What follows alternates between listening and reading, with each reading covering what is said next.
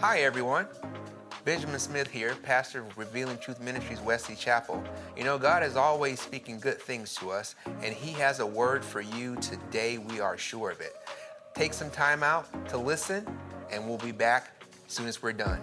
God bless you. Loved ones, let's pray. God, I thank you for each and every person here. We never take it for granted, this opportunity that we have to come and minister together. I pray that you give me your inner wisdom to speak life into each and every person. I also pray that everybody under the sound of my voice will get something out of the message today that they can use and make their lives better. God, not just years from now, not months from now, not even weeks from now, not even days from now, but it is our belief and our confession that they will have something in the message today that will change their lives immediately. It's in the name of Jesus that we pray. Amen. Amen. Whatever form your Bible takes, please take it and hold it up. We're going to say our Bible confession. We like to say this confession before we get into the Word of God. Ready? Let's go. This is my Bible. I can be what it says I can be. I can do what it says I can do. I can have what it says I can have. Every verse is God-breathed, and I aim to live by every word. It is essential to my faith foundation and works to change me from the inside out into the person God created me to be. That is why I shall never let it go. It is reliable. It is the truth. It is divine. It is the word of God and shall forever be to me my Bible. In Jesus' name, amen. Family, we're talking about the re-engage category of our vision. And the goal for that is re-engage life, regardless of the fear or failure, and re-engage it without condemnation, knowing that if you fall in the process, your risen King has empowered you to get up. Family, life can have some unpleasant moments. And those unpleasant moments can leave you with scars. Once you have a scar,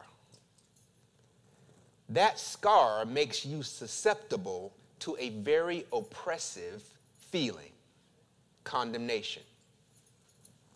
Notice this.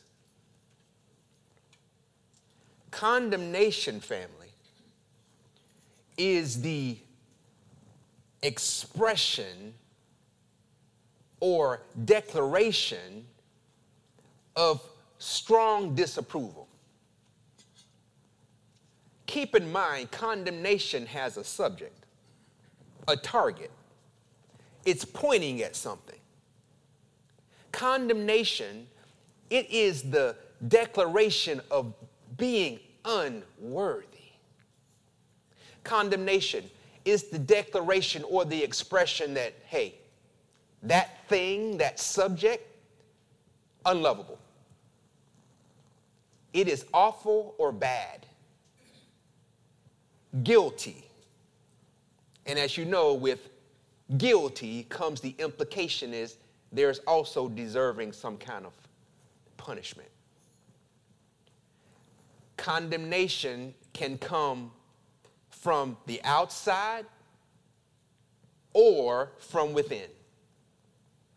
As you know, we're talking about the condemnation that comes from within. And that condemnation is given a term, self-condemnation. It's given that term because in that regard, you are the one talking negatively or bad about you to yourself. Self-condemnation. Under the self-condemnation scenario, you take all of these things that condemnation means, and then you turn that on yourself and you say, I have a strong disapproval of myself. I decree that I am unworthy of better in life. I decree that I am unlovable, unforgivable. I'm awful. I'm bad. I decree I'm guilty. and I deserve to be punished. Loved ones, self-condemnation, that thing shackles you to a self-imposed, self-condemning stigma, or you can call it a negative label. And that negative label or badge or thing that you wear that we cannot see, it walks around and it pronounces and it decrees guilty. It decrees regret. Unworthy, unforgivable, unlovable, pity, shame, good for nothing. You wear that badge somewhere deep, far beyond anything that we can see. Even with the smile on your face, down deep, you wear a badge that says something different. And that stigma, that thing originates from a person's faults. It originates from, when I say faults, I am talking about it in the broadest sense. A person's faults, their errors, their failures, their imperfections, their weaknesses, their shortcomings, their faults, all the things in life that could leave them with an emotional or mental scar. And that scar causes them to only see their faults. If I were to say that differently, I would say that a person develops a negative label of themselves when they cannot see past their flaws. Notice this.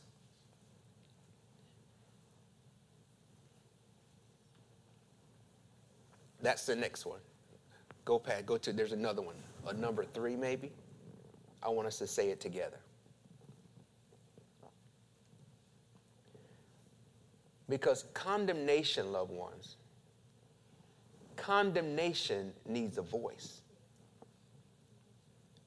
Condemnation by itself, it's not going to be able to get power in your life until you speak hopelessness over your life. There's an image number 3.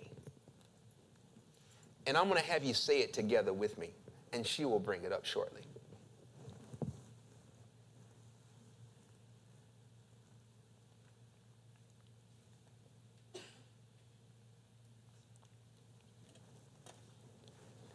Say this with me.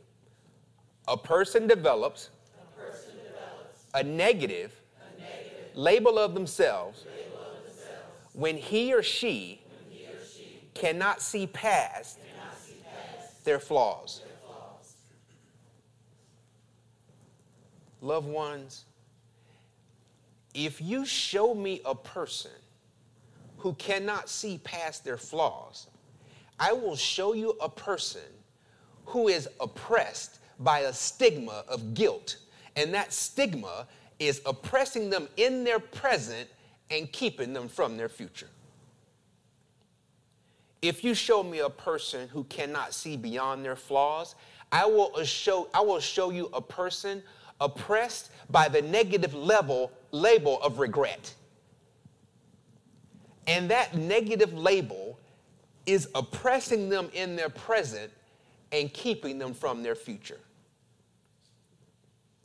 Show me a person who can't see past their flaws, and I will show you a person oppressed by the label or the memory or the assumption or the belief that they are unworthy or unlovable or unforgivable.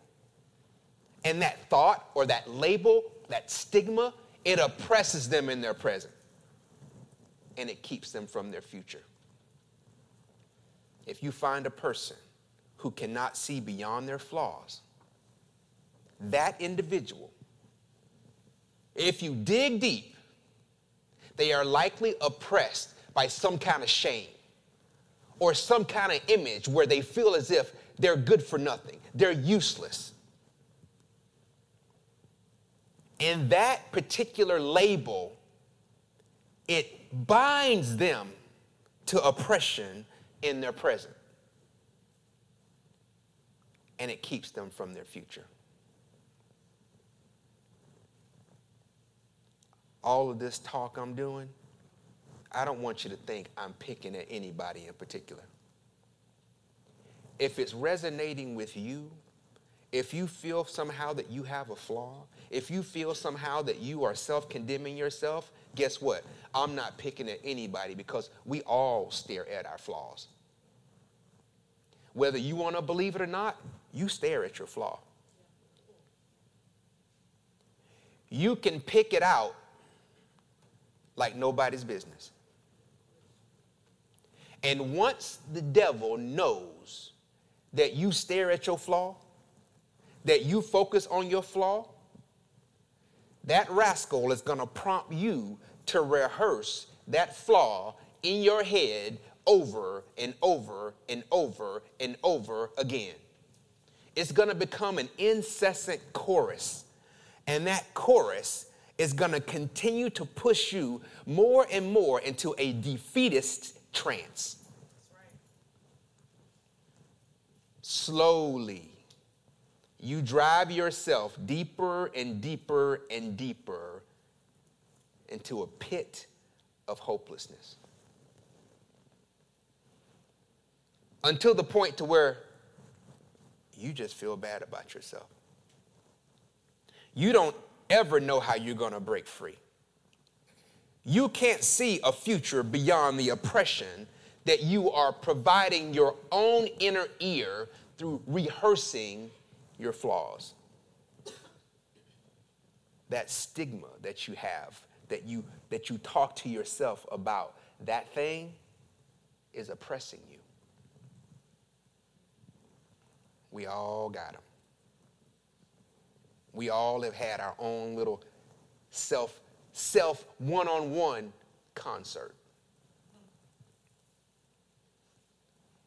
Even when you lift your hands and praise, many of us are rehearsing a different song in our heart.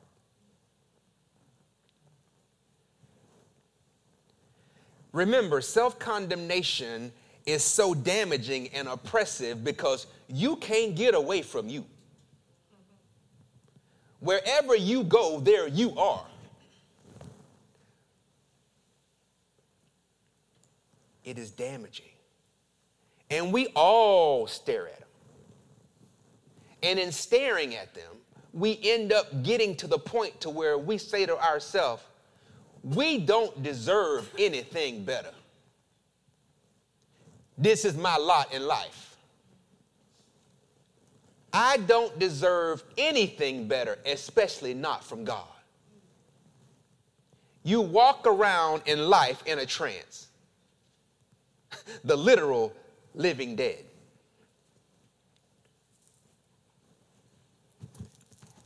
And keep in mind, family, when you're in this trance, you don't necessarily know you're in the trance. Sometimes you've lived with your stigma for so long, it has become a part of you. If only there was a way to break free from that trance. Well, there is. Look at your neighbor and tell them, admit your flaws. Admit your flaws. Notice, family. Admit your flaws. In order to break free from the stigma, that negative label, that self-imposed condemning thing, admit your flaws. Remember, condemnation needs a voice to get power.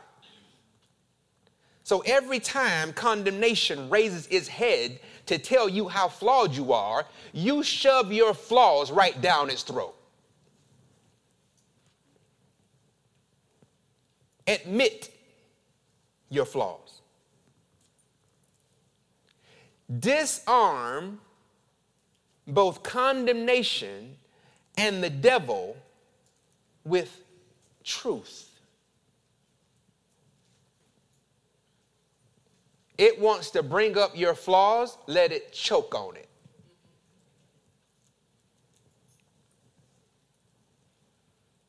You shove every failure, every error, every weakness, every imperfection, every shortcoming right down its throat. Disarm it with the truth. And in doing so, you're going to find that you're going to free yourself from the trance of talking negatively about yourself to yourself. How do you shove your flaws and your faults and your imperfections down condemnation's throat? Well, we're going to show you how to do that. And we're going to start in Revelation 1. Whenever condemnation shows up, tell it to have a seat. Tell it to get comfortable, because we want you to stay a while. Let condemnation know you got something to tell it. Tell it to open wide, because you don't want him to miss a drop.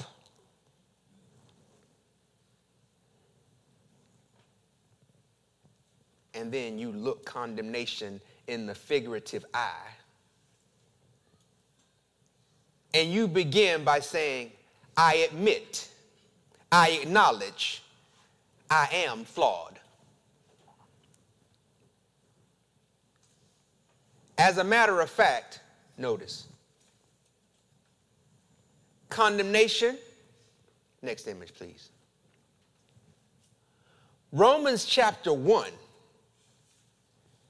tells me that when God looked across the earth, guess what he saw? He saw that the Gentiles were guilty. Romans chapter 2 goes on to say, guess what? He kept looking and found that the Jews too were guilty.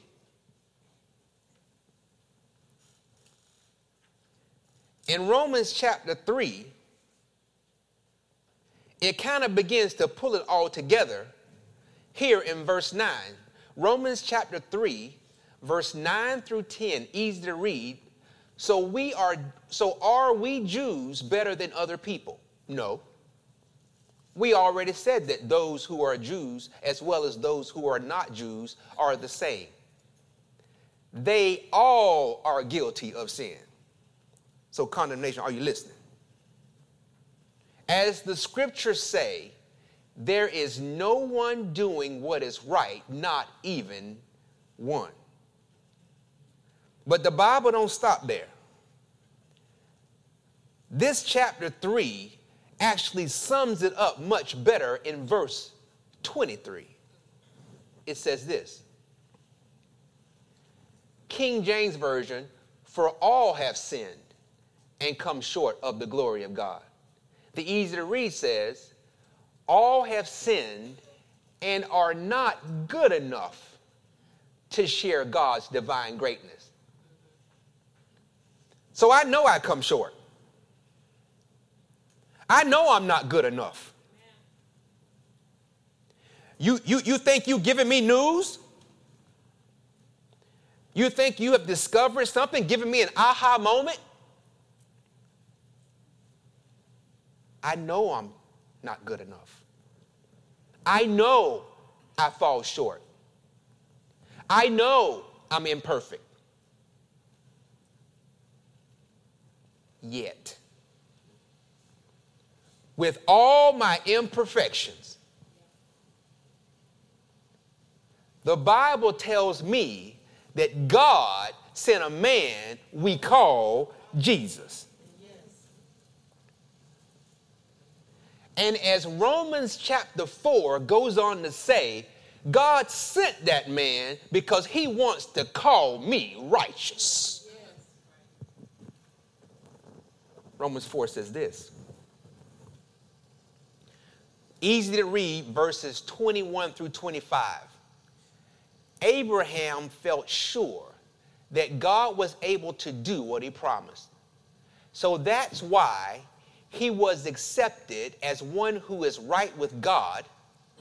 These words, he was accepted, were written not only for Abraham, thank God for that. They were also written for us.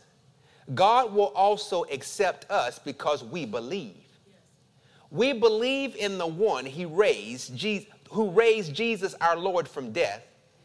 Jesus was handed over to die for our sins, and he was raised from death to make us right with God. Jesus puts me in the position to be made right with God.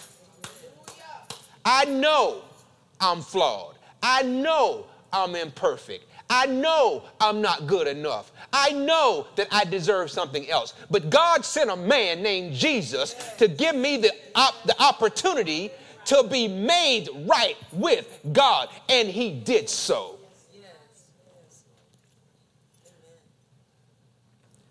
Not only that, do you know condemnation, what Romans chapter 5 and Romans chapter 6 go on and tell me? It tells me that God even wanted me free from penalty. It reads this way. Romans 6:23 puts a bow on it when it says this in the easy to read. When people sin, they earn what sin pays, death. But God, everybody say, but God. Woo, but God. But God gives his people a free gift, eternal life in Christ Jesus our Lord. So I know what I earned by saying what I said. I know what I earned by doing what I did. I know what I earned for acting how I acted. I know what I earned. I know while I'm in regret. I know while I got self-condemnation. I know. And I know what I deserve because of it. But God gives a gift. God gives a gift.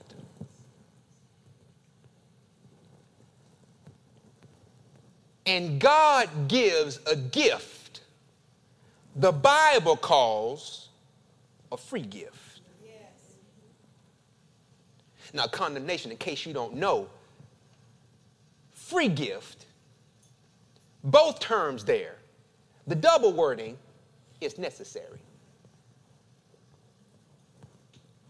You might say to me, why is it that Paul doesn't just say, but God gives his people a gift? It's because the word free there is a clarifier.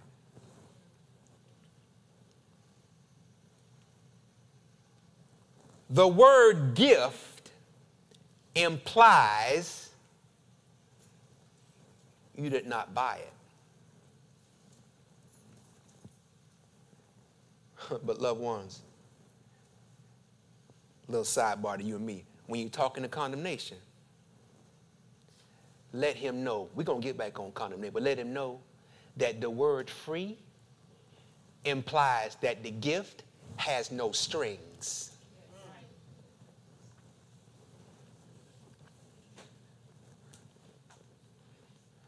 So condemnation, the reason why Paul says it's a free gift is that God's gift does not come with strings.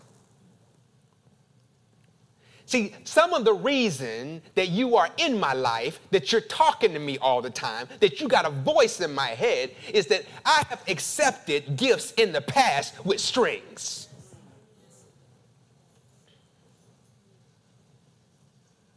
Somebody I trusted, somebody I let in, somebody who was close gave me a gift that I thought was a gift, but really what it was here is a gift, but now you owe me something. Here is a gift, but now do what I say. Here is a gift, but now agree with me. Here is a gift, but now I need you to look the other way. Here is a gift, but it's a gift with strings. That's not a gift. That is a bribe. At best, it's a business proposition. At best, it's a proposition with deferred payment. That's not the gift that God is offering. Condemnation, God's gift to me is free. When he says what he says to me in his word, it comes as is, at face value, no strings attached.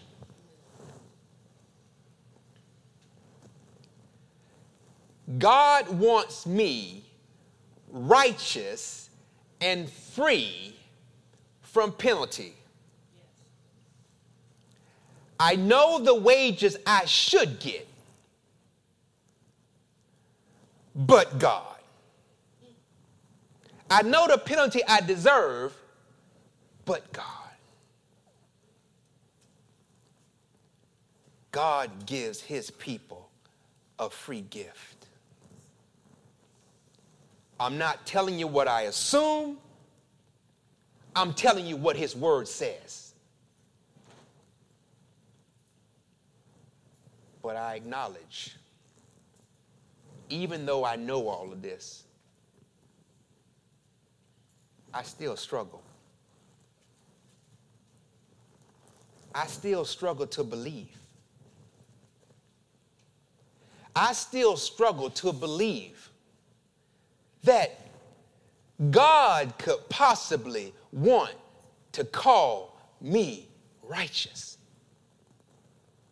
I still struggle to believe that he'd want to call me righteous or that he'd want me to really be free.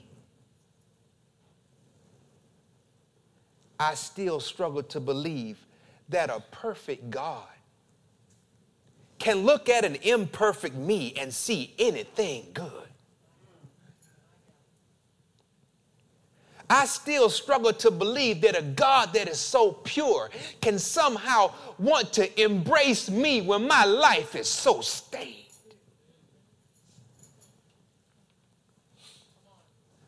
I see why you always in my ear, because sometimes I just struggle to believe. And that struggle it gets me down. It makes me feel so bad about myself.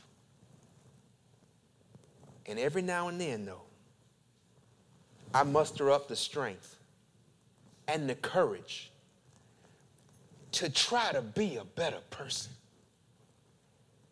I muster up the strength and the courage to try to be that person that God would like. Every now and then I roll up my sleeves and I try to do those things that I need to do to just believe that when God looks on me, he can possibly really genuinely smile.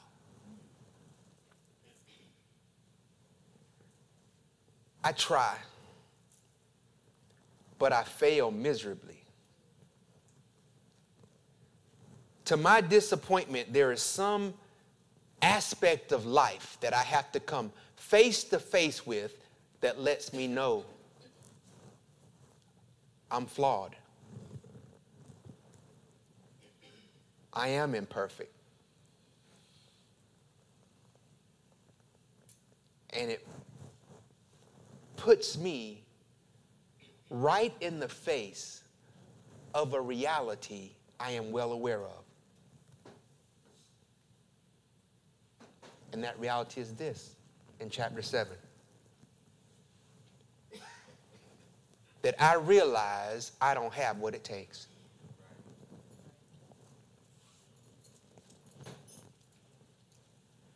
Romans chapter 7, verses 18 through 24 in the Message Bible, Paul says, I realize I don't have what it takes. I can will it, but I can't do it.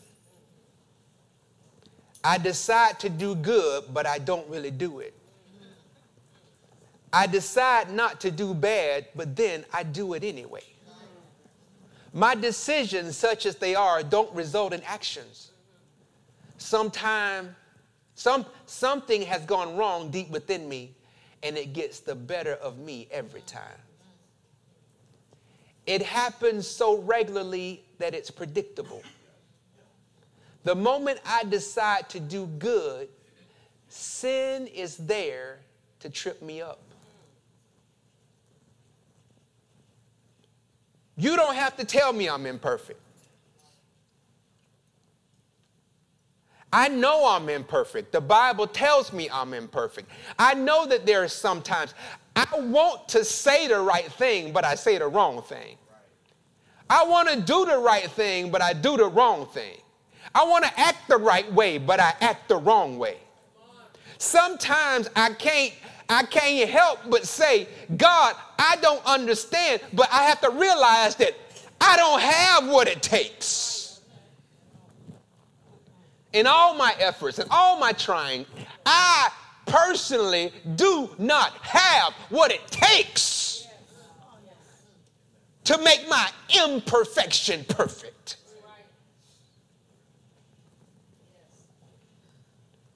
I don't have what it takes.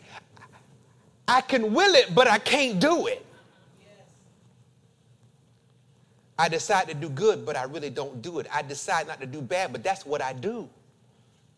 My decisions, such as they are, don't result in actions. Something has gone wrong deep within me and gets the better of me every time. It happens so regularly, it's predictable. And not only is it predictable, it's annoying. To want to do right, but can't. To want to say the right thing, but don't. To want to act right, but don't. It's annoying. It's not just something that's a basic thought in my head. It rests on me. And it happens so often that doggone it, it's predictable.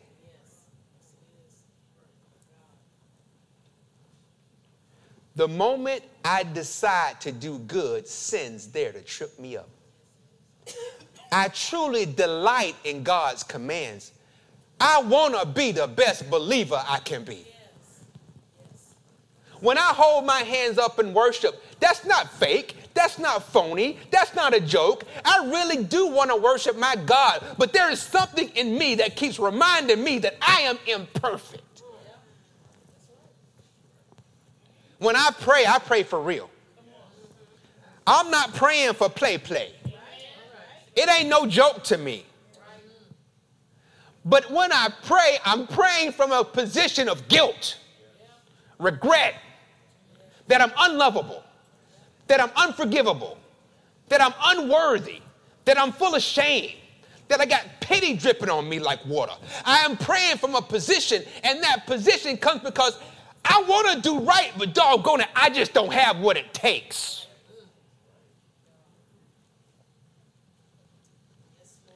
I truly delight in God's commands. I truly love my God.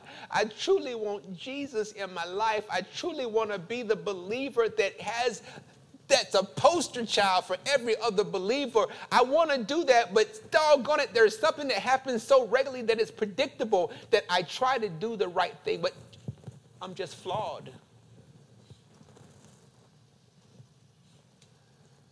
I truly delight in God's commands, but it's pretty obvious that not all of me joins in that delight.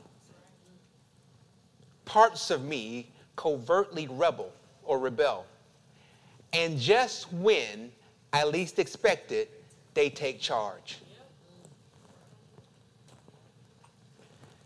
There are times, condemnation, where I feel like I put you to bed. And then something will happen in my life that reminds me that you're telling me I should feel guilty. That I am not worthy. And I join in to your mess.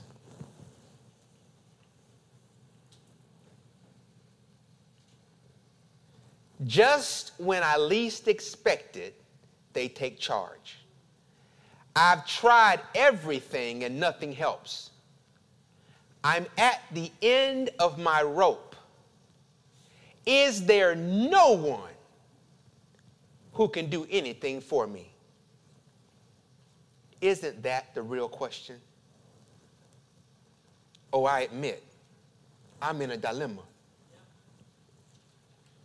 I don't want to wear this label. I don't want this stigma attached to me. But I don't have what it takes. I don't have what it takes to get this stigma off of me. I don't have what it takes to purge it out of my mind. I feel so condemned all the time. You're always with me. This dilemma just racks my mind, racks my brain all the time. I want to do right. I want to be right. But I'm imperfect.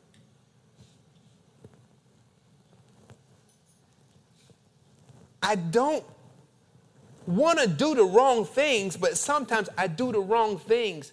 I admit I'm flawed. Sometimes someone or the world, somehow wrong gets done to me. I admit I'm scarred. It's a dilemma.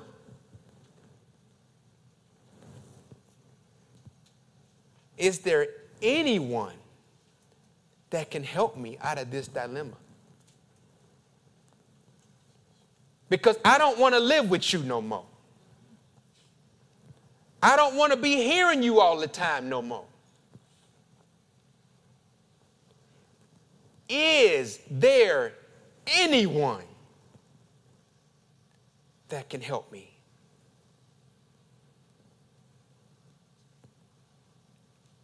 I thank God. Condemnation. Paul didn't stop right here at 24. He went on to pen something in verse 25. You know what he said? You know what he wrote? He wrote this. The answer, thank God, is that Jesus Christ can and does. Jesus Christ can help me with my dilemma, and he does. How does he do that? By setting me right with God.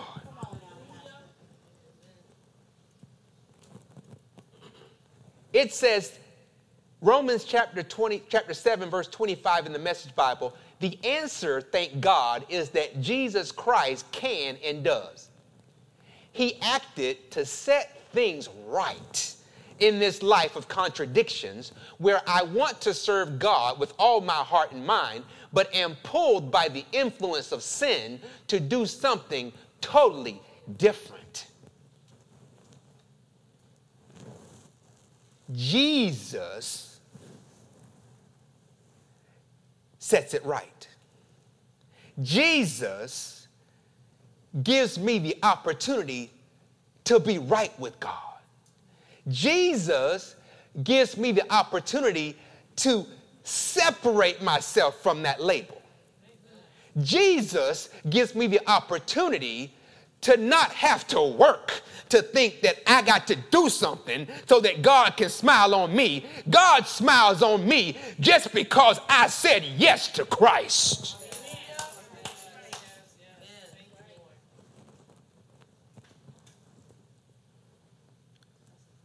The answer to my dilemma, condemnation,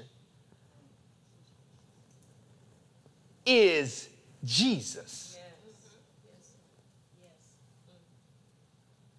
And with everything Paul has written between chapter 1 and chapter 7, this verse being the last verse in chapter 7, Paul's got nothing else that he needs to say except what he says when he rolls up to the next chapter, where he says this: with the arrival of Jesus, the Messiah, that faithful dilemma is resolved. He has resolved that for me.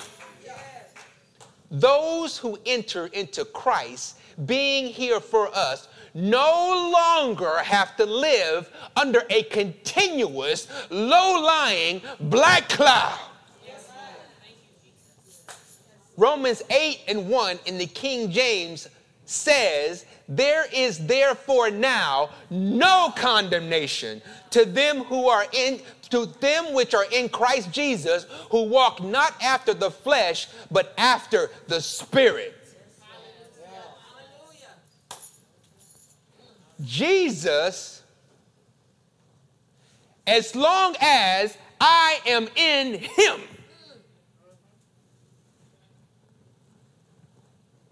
condemnation, you have no place in my life. Amen. None.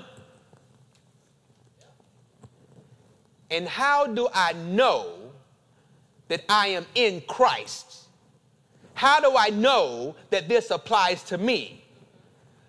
Because Paul says in Romans 10:9 and 10, that if thou shalt confess with thy mouth the Lord Jesus, and shall believe in thine heart that God has raised him from the dead, thou shalt be saved. For with the heart man believeth unto righteousness, and with the mouth confession is made unto salvation. That same set of verses in the Message Bible says this: say a welcoming word to God.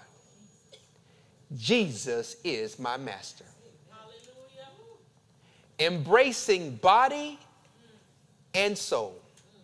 God's work of doing in us what he did in raising Jesus from the dead. That's it. You're not doing anything. You see, you had me trying to work for something. You had me trying to strive for something. You had me trying to do effort for something. But you know what? This says you're not doing anything.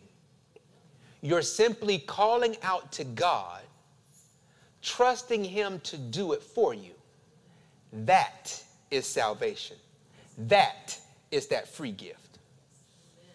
With your whole being, you embrace God setting things right. And then you say it right out loud.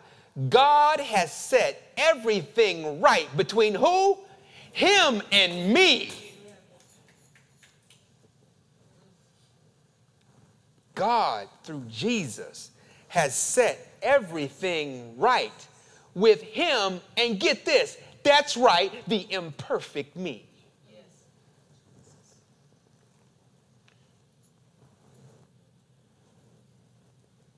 There is nothing while I'm in Christ that God is doing to call me guilty. So if God is not calling me guilty,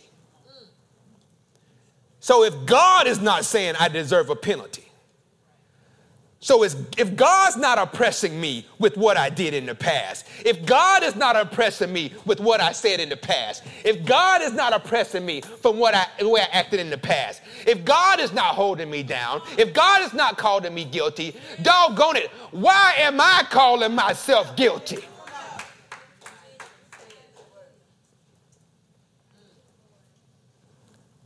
Notice this. Condemnation. It says God has set everything right between him and me. But notice, it says, and then you say it right out loud. I declare it. I got to know in my heart that God has set everything right between him and me. I got to believe in my heart that God has set everything right between him and me. It can't be just something I read. It can't just be something the pastor say and I write it in my notes. It can't just be something my mama told me a long time ago. I have to believe it. I have to believe that God has set everything right between him and me. Why? Because I said yes to Christ. And in Christ, that dilemma is resolved. Next image.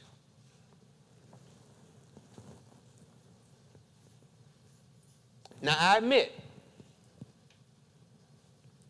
that if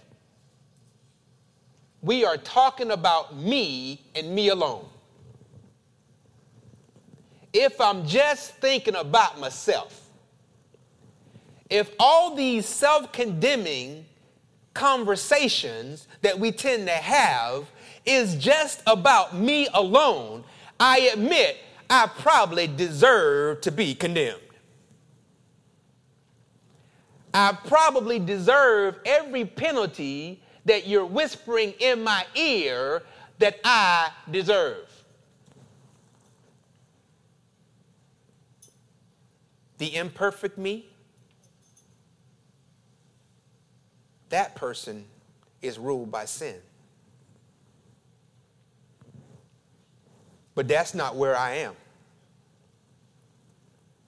I am not alone. I am in Christ.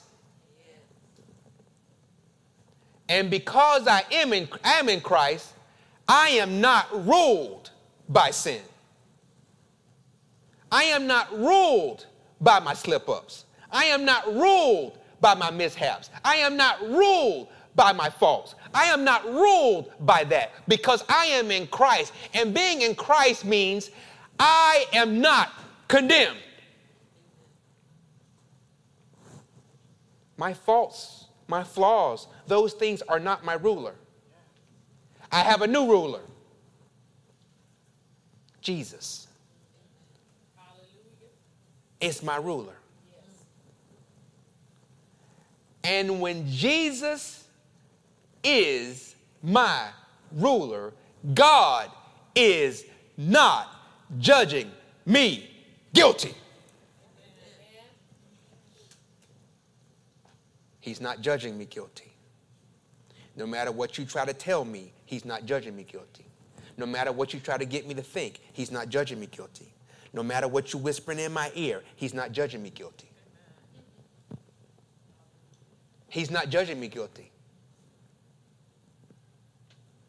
And because he's not judging me guilty,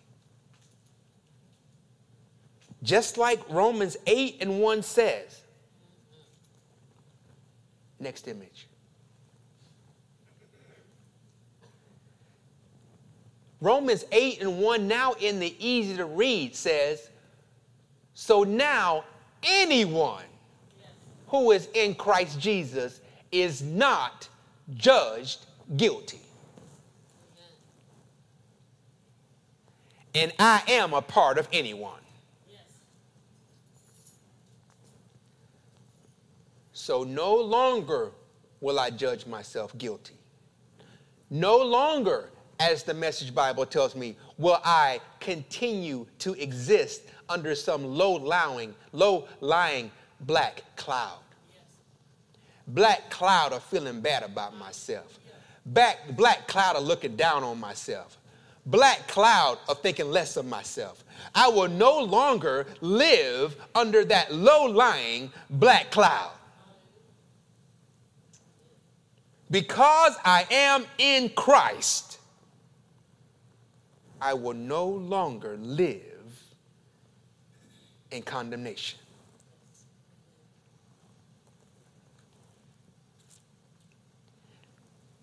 Now, family, we can take this conversation on and on and on, but you get the idea. When condemnation rises up in you,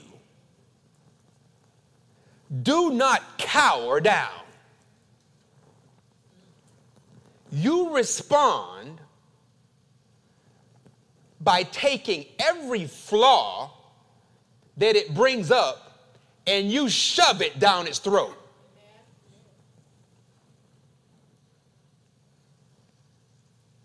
What are we saying? Next image.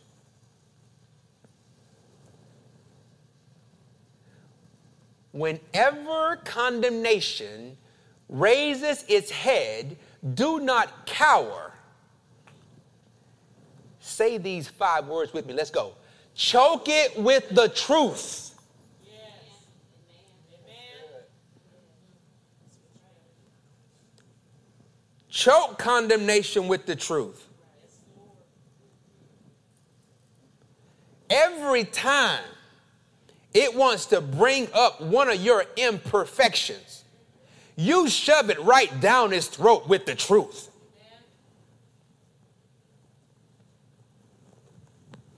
Condemnation comes to you telling you flaws about you. Condemnation is not telling you something you don't already know.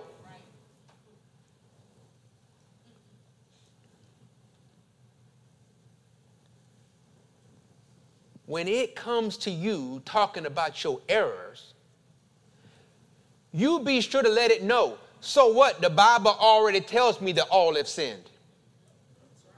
The Bible already calls me imperfect on my own. The Bible already tells me I can't do it on my own. But God sent Jesus. So you can take my errors and shove it.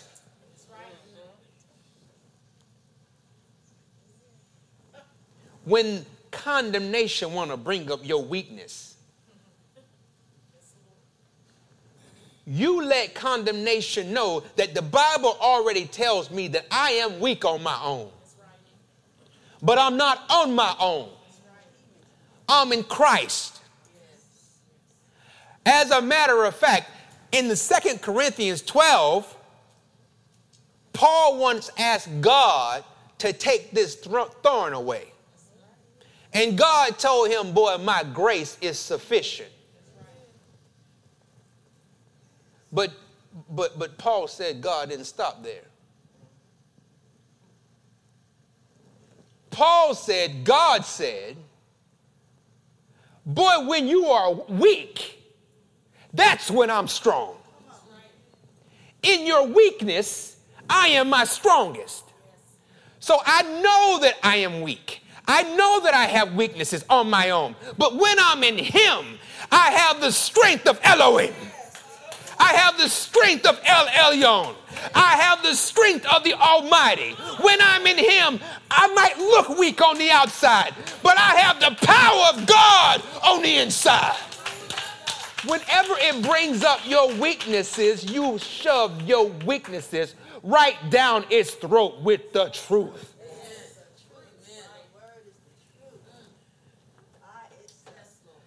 Tell it to take your weaknesses and shove it. If it wants to bring up a failure, if it wants to bring up a fault, if it wants to bring up a flaw, look it in the eye and say, I admit I mess up sometimes. I admit I got flaws. I admit I got faults. But God still loves me anyhow. Why? Because I'm in Christ.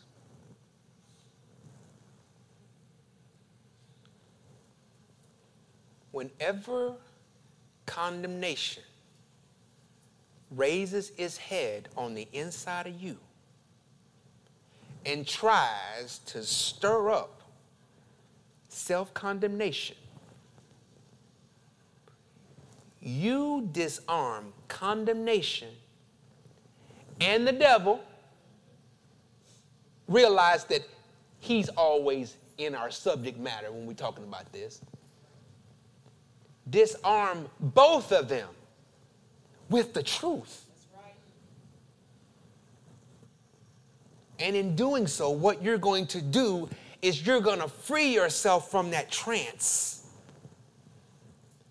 of talking negatively about yourself to yourself.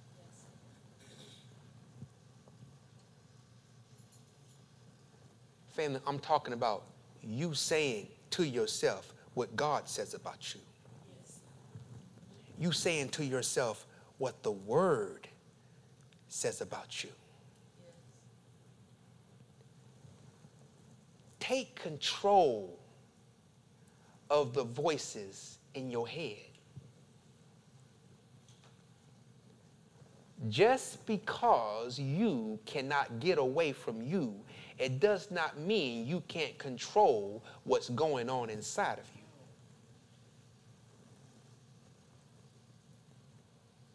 Don't just accept what condemnation brings your way. Remember, if what you are doing is looking at life through a flaw, you're going to hinder not just your present, but also your future. Self-condemnation has no place in your life. The Bible says there is no condemnation to those who are in Christ Jesus. I want you to say this with me.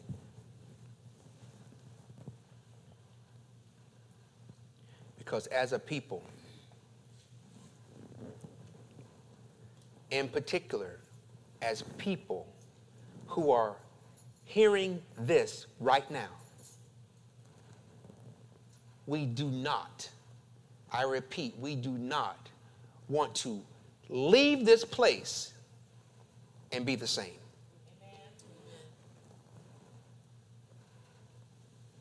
Do not believe, do not think that just because we talk about this, that condemnation and the enemy are just going to leave you alone.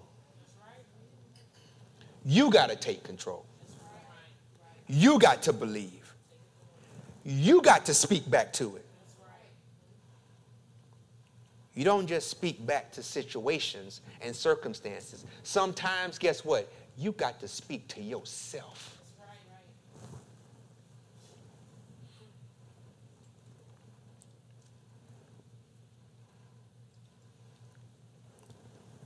Let's go. Condemnation. You want me to talk bad about myself and shackle me to a stigma of guilt or regret or being unworthy or unlovable or unforgivable or pitiful, shameful, or good for nothing. But the Bible says God sent Jesus to free me. And when I'm in Christ, there is no condemnation. I no longer have to live under a continuous, low-lying black cloud. God, through Christ, is not judging me guilty, so no longer will I judge myself guilty. In Jesus' name. Amen. Give God some praise.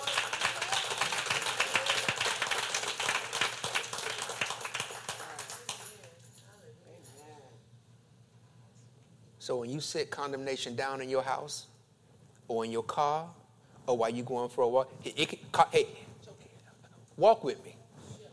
It ain't got to be a sit down. The moment you hear it, you get up from your desk, you go in that conference room and say, we got to talk about something. Now, people think you're crazy, so don't get too animated. But I'm talking about get your finger in its face. And I'm joking, but you know I'm serious. It looks funny, get your finger in its face. You got to personify that thing and get in its face just like somebody who just stole something from you. You trying to steal my joy. You trying to steal my hope. You trying to steal my peace. You and me, we got to talk about something. Because you trying to talk to me about something the Bible already tells me that I'm not perfect, but in my imperfection, I am made perfect in him. No longer. No longer do you allow that chatter to keep you up in the middle of the night. If you're going to chatter in my ear, doggone it, we going to talk. And I want to choke you with the truth.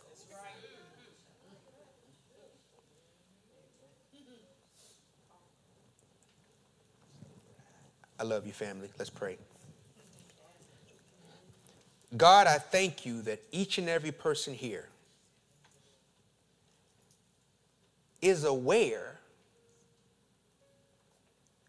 that we all have flaws.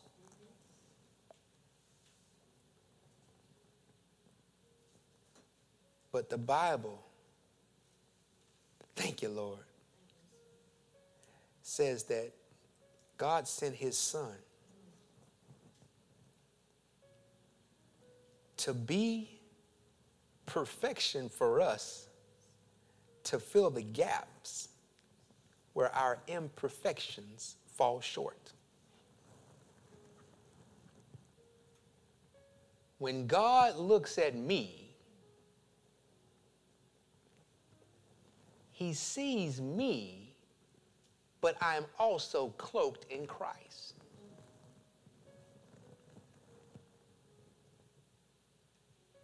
There is no condemnation for me in that position.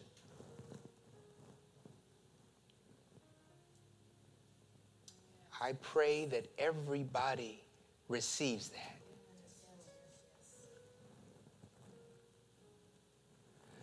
No condemnation. No condemnation. Loved ones, make that a rhythm. Say it. No condemnation. Keep saying it. No condemnation. No condemnation. No condemnation. No condemnation. No condemnation. Oh, that's right. Oh, lift your voice. Pray to God. Oh, God, we thank you right now. We thank you that we know that on our own, we can't do it on our own. We don't have what it takes. But I thank you that you sent a Savior to give us an opportunity to be right by you. And all we have to do is just say yes to the free gift. I thank you that the gift is free.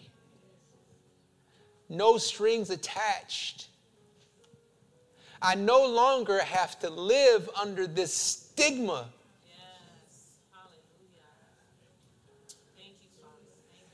Oh, lift up your voice. Just pray in your holy language.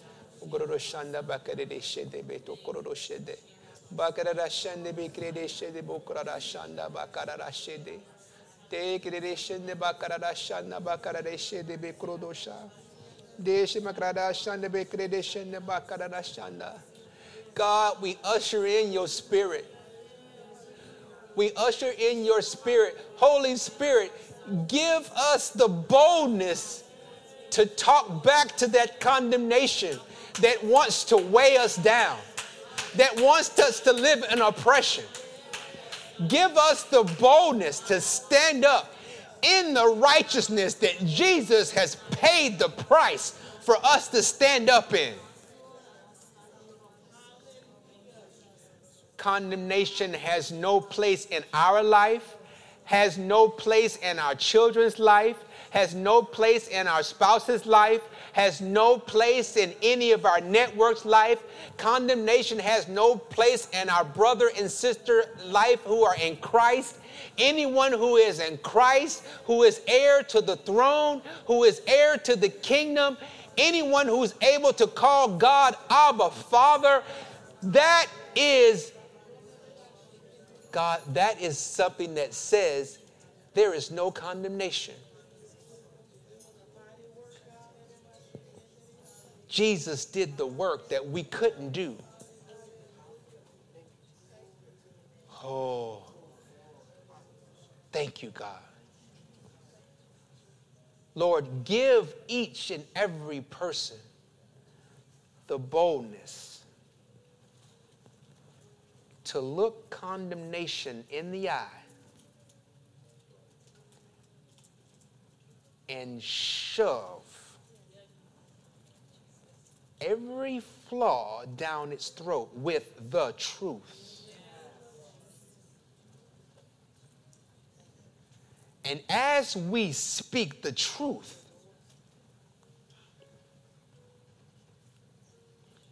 as Jesus said, we are going to be doing the process of making ourselves free. Whom the Son sets free is not just free maybe, is not just free perhaps, it's not just free I think, it's not just free I wish. Who the Son sets free is free, absolutely, positively, indeed.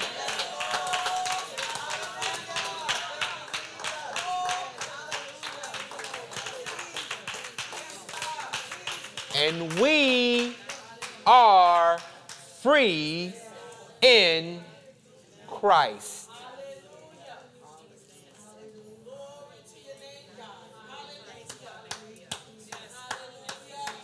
All of God's people will have the boldness to tell condemnation to take my flaws and shove it. I'm going to believe what God says about me.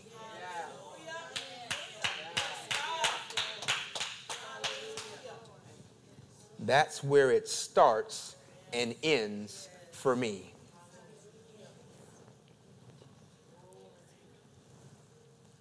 It's in Jesus' name that we pray. Amen. Well, that's what God had to say to us today. We pray that it blessed you. As always, we pray that the Word of God blesses you, not just years from now or months from now or weeks from now, not even days from now, but we pray that you got something out of the message today that would change your life immediately. God bless you, and look forward to chatting with you next time.